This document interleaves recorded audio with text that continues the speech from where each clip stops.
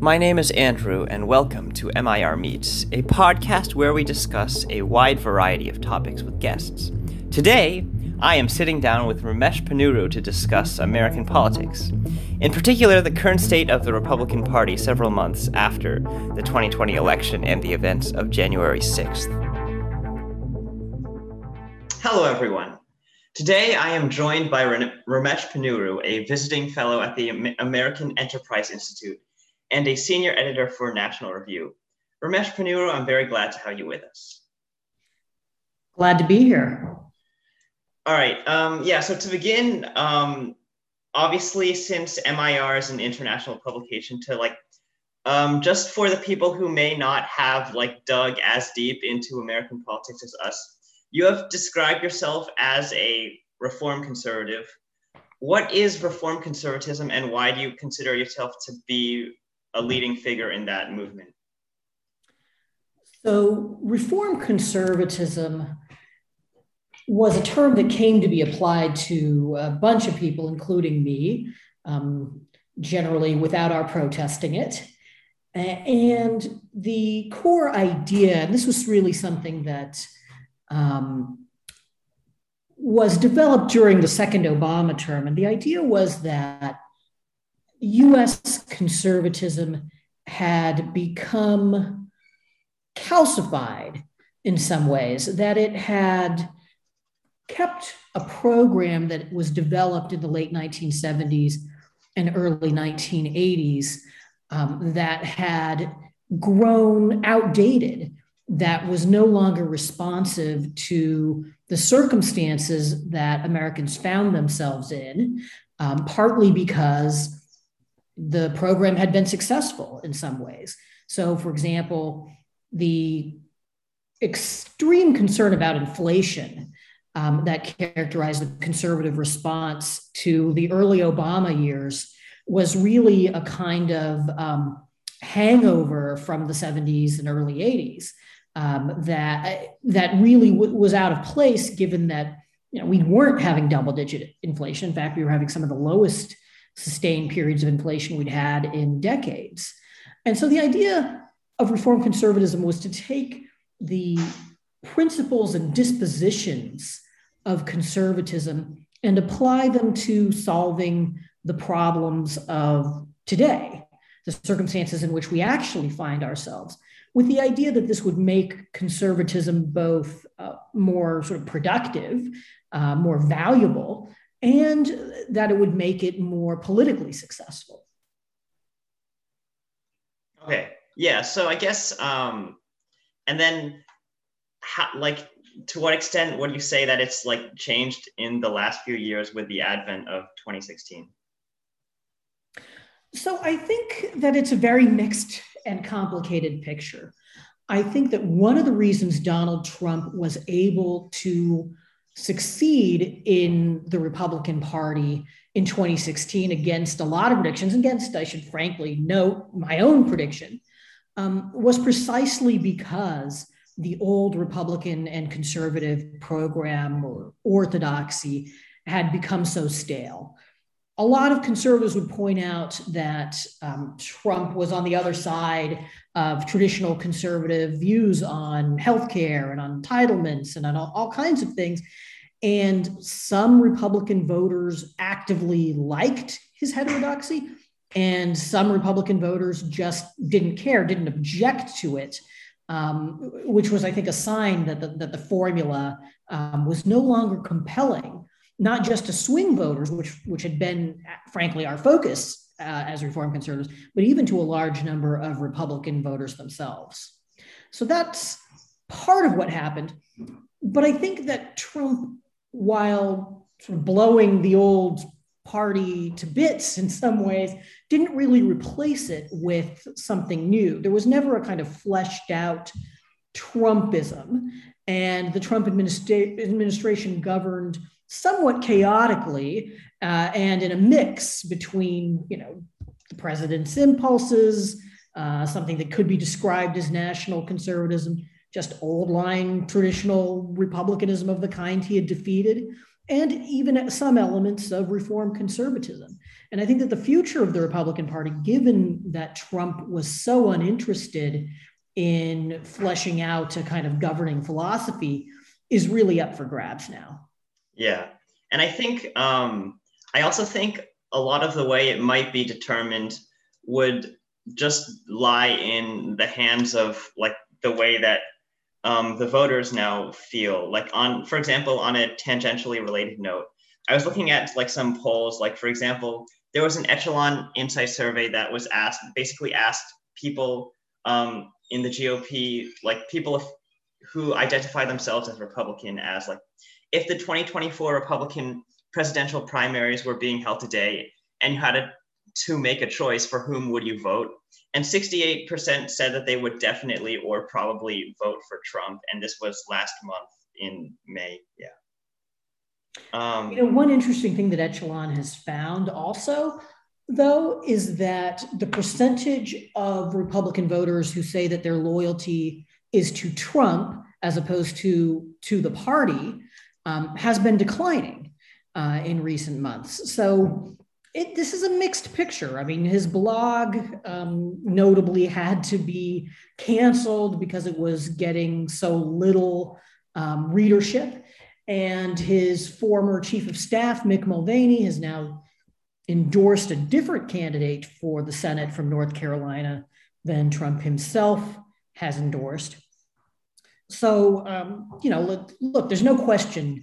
I think Henry Olsen, in his column in the Washington Post, said that his influence is waning, but he also is the most influential single person in the Republican Party. And I think both halves of that formulation are correct.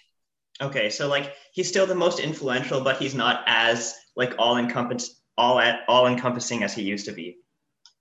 That's right, and of course, there's a limit to the kind of influence he can exercise, given his own lack of willingness to be disciplined, to engage on policy issues, and so forth. Yeah, so I guess that's true, but I'm going to play devil's advocate again and bring up another poll from Ipsos Reuters that mentions that 56% of Republicans believe the election was rigged or the result of illegal voting, and 53% think Donald Trump is the actual president and not Joe Biden. Do you think those numbers will decline in the future? Well, I certainly hope so. Those are problematic numbers. I think that this will sound like it's an attempt to excuse that kind of response, which it really isn't. But I do think that people sometimes will answer these questions in a way that does not indicate their literal belief, but their desire to mess with the pollsters. And the reason I say that's not an excuse is because it basically means, even if it's not sincerely held, that you're willing to affirm ludicrous things and sometimes contradictory things in order to signal your membership in the group, in this case, conservatives, Republicans, Trump supporters. And I think that's a very bad thing. I thought it was bad in the 2000s, when a significant number of Democrats would indicate to pollsters that they thought that 911 was an inside job by the George W. Bush administration. But this strikes me as worse because you've got so many Republicans, starting with the most influential Republican of all, who are feeding this kind of nonsense, and other Republicans who are not contradicting it, or at least not contradicting it in public. Yeah. And like the whole thing about like what you said about messing with the pollsters, I think that also ties into something you mentioned in the Ezra Klein show, where like people signal things that they don't actually believe, but even then they're at least putting their foot in the door and like beginning a process that might lead to them eventually actually believing it. Yes, that's absolutely right. I think that people are capable of persuading, I should say, we are capable of persuading ourselves of a great many things, particularly if we repeat them a lot, or if we are exposed to one point of view without much contradiction, or at least contradiction from people we trust. do you think that might also extend to like Republicans in Congress and like what their relationship with Trump was during the administration, where like at first they like tepidly supported him, but like over time they rationalized themselves into like actually believing in him? Yeah, there were always people who had a very cynical view of Republican politicians. Cynicism with respect to politicians is often warranted, but can also be taken too far. And they would say things like, well, all these Republicans are sticking with Trump, during the Ukraine impeachment because they're afraid of their voters. And sure, of course, that kind of political calculation is there, but it underestimates the extent to which people just sincerely thought that impeachment was wrong, that it was that this was a partisan abuse by the Democrats. And I think that a lot of things fed into that. One of them is simply that, you've had multiple years, if you're a Republican congressman, in which you are fighting alongside President Trump and his administration on a wide range of policy issues and fighting against the Democrats on those same issues. I mean, that over time, that changes your reflexes, it changes your instincts, it changes your sensibilities. Yeah. And also, like, for example, like in the immediate aftermath of January 6th, there were a lot of Republicans like Mitch McConnell and Kevin McCarthy who would like vocally condemn the violence that Trump was incited. But like at this point, Liz Cheney has been ousted just because like she's not one of those people that's willing to like sit by in the corner and not like continue to condemn those actions. Right. So there were sort of two strands, I think, of opposition to Cheney among House Republicans, and one was the group of people who were upset simply because she had voted to impeach the president. But that was, or the former president, that wasn't a majority of the Republican conference. So she won that first vote. The group that proved decisive were people who thought that it was time to move on, that it was wrong for Cheney to just continue to harp on this issue, and that instead Republicans should just sort of move past Trump and stop talking about him. It's not, however, a strategy that it's more of a path of least resistance than a strategy, because the people who are in this camp have no plan to deal with the fact that Trump doesn't want to move on and doesn't want anybody to move on from him. And they're not really speaking up when other Republicans will say that the election was stolen or make similarly unfounded claims. Yeah, so the whole thing about what you mentioned with the path of least resistance, where the whole thing about like them saying they should move on, like in truth, you're right that Trump doesn't want to move on, so maybe they're rationalizing. And do you think like the sort of path of least resistance was also the path that led to a lot of people who initially opposed Trump like during the 2016 election, where once he became the nominee, they just like went into the fold because it was the path of least resistance? So there were many reasons that people who had historically been Republicans opposed Trump in 2016. Some of those reasons persisted, but some of them fell away. And so it shouldn't be surprising that the number of such Republicans dwindled over time.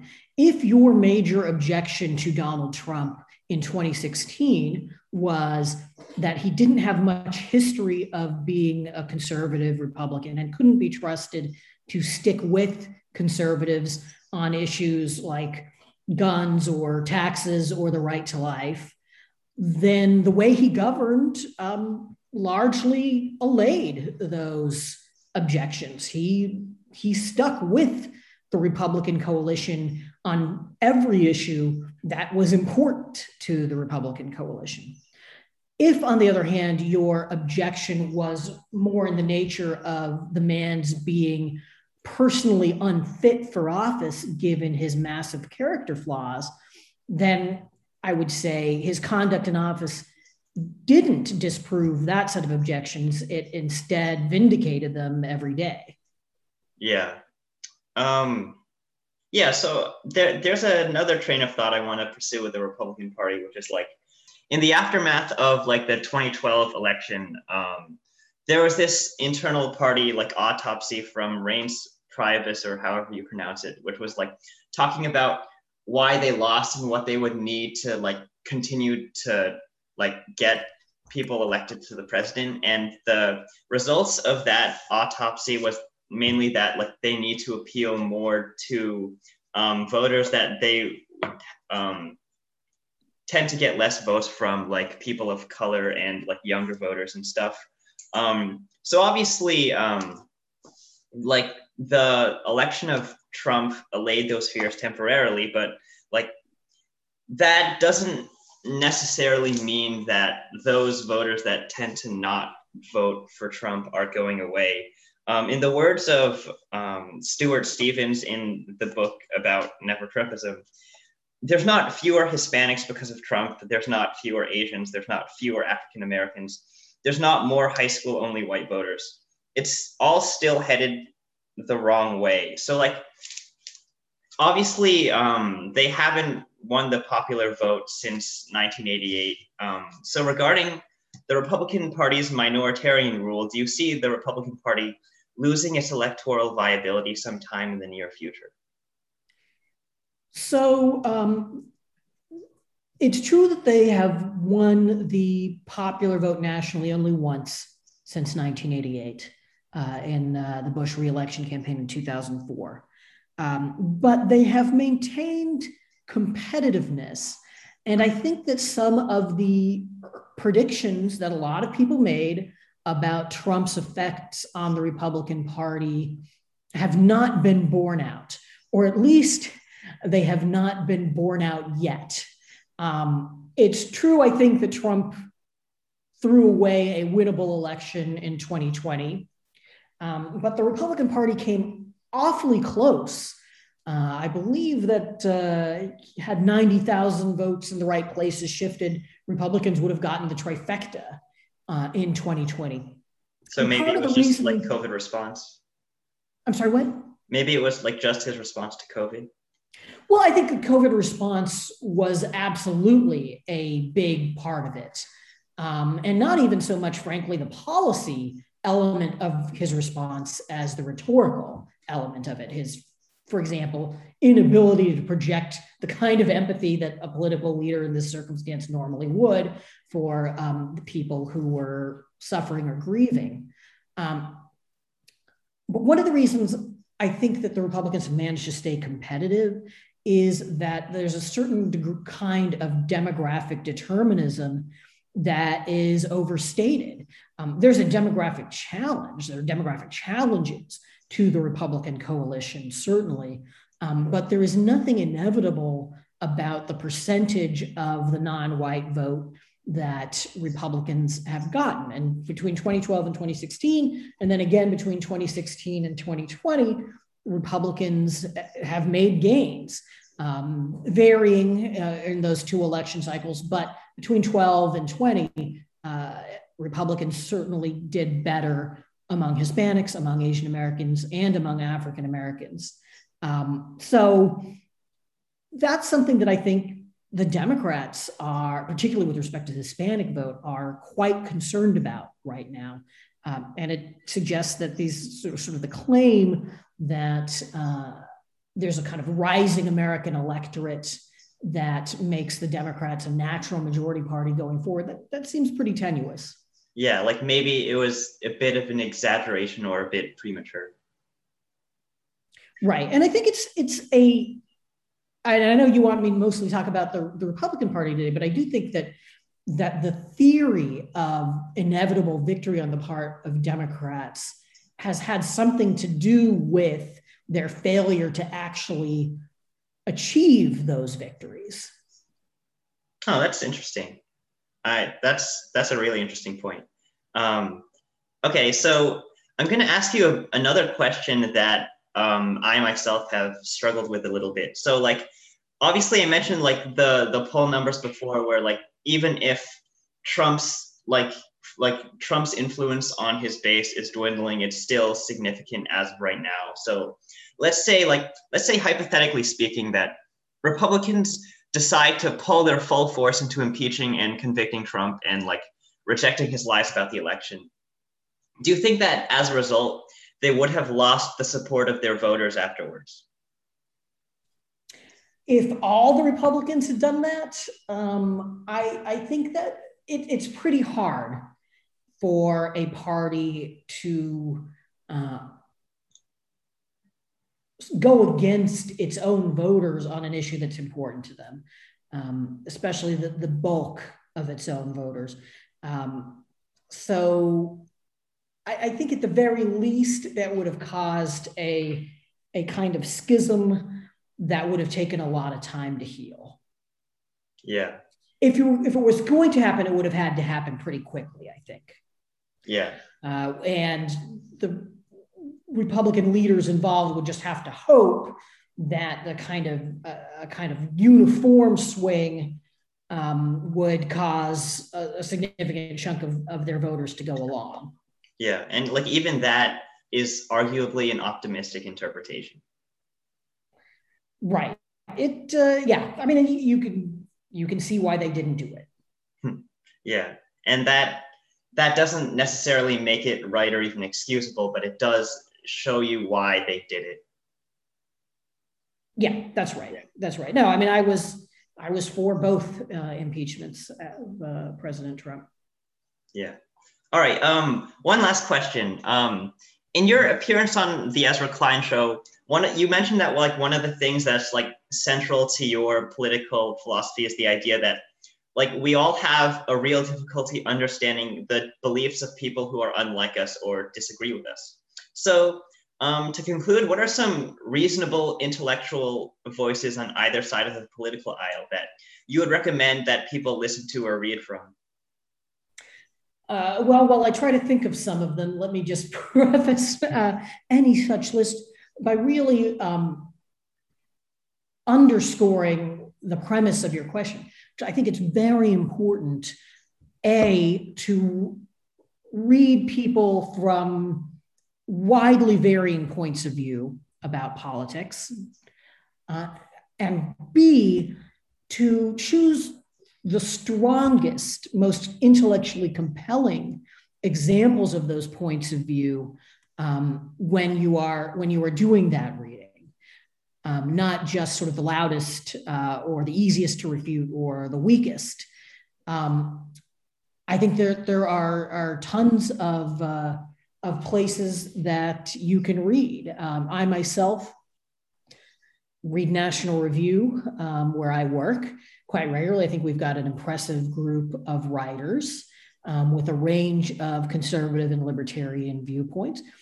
But I also read the Washington Examiner and the Bulwark, which is a little bit more single-mindedly anti-Trump.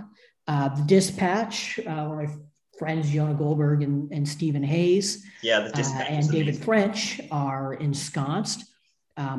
Those are all really great publications with a lot of solid writers. And the Wall Street Journal editorial page is another publication among many others that I read regularly. On the left, I read Slate, which gives you a certain kind of left-wing view. I think Jonathan Chait at New York Magazine is very intelligent, sometimes persuasive, advocate of a liberal point of view, or I guess progressive is the more preferred term these days. I've always enjoyed reading Katha Pollitt's columns in The Nation. Yeah, I mean, I could, if I were to start writing down such a list, I think it could go on for a long time. But I think the key thing is to expose yourself to multiple points of view. Yes, I agree. And with that, thank you for coming on. This has been a great interview. You're so welcome. Really glad to do it. This has been MIR Meets. Thank you for listening. And if you like the episode, make sure to follow us on Spotify, Podbean, or wherever you listen to your podcasts. Until next time, goodbye.